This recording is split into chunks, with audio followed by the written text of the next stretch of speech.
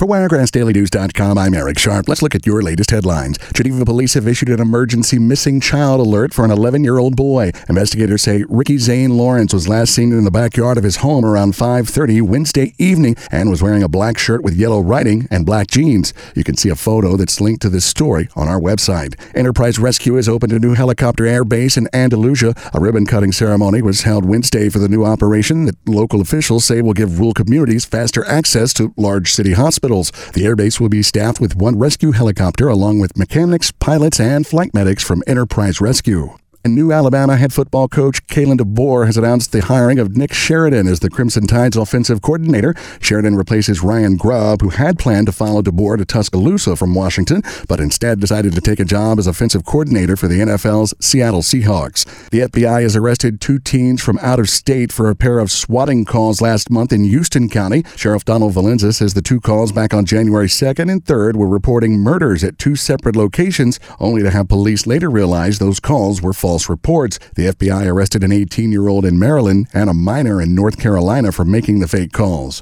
Well, this weekend is the annual Severe Weather Preparedness Sales Tax holiday in Alabama. Residents can stock up on things like batteries, plywood, and weather radios and pay no taxes on those items this weekend. The tax-free holiday runs from Friday to Sunday. A list of qualifying items can be found on our website.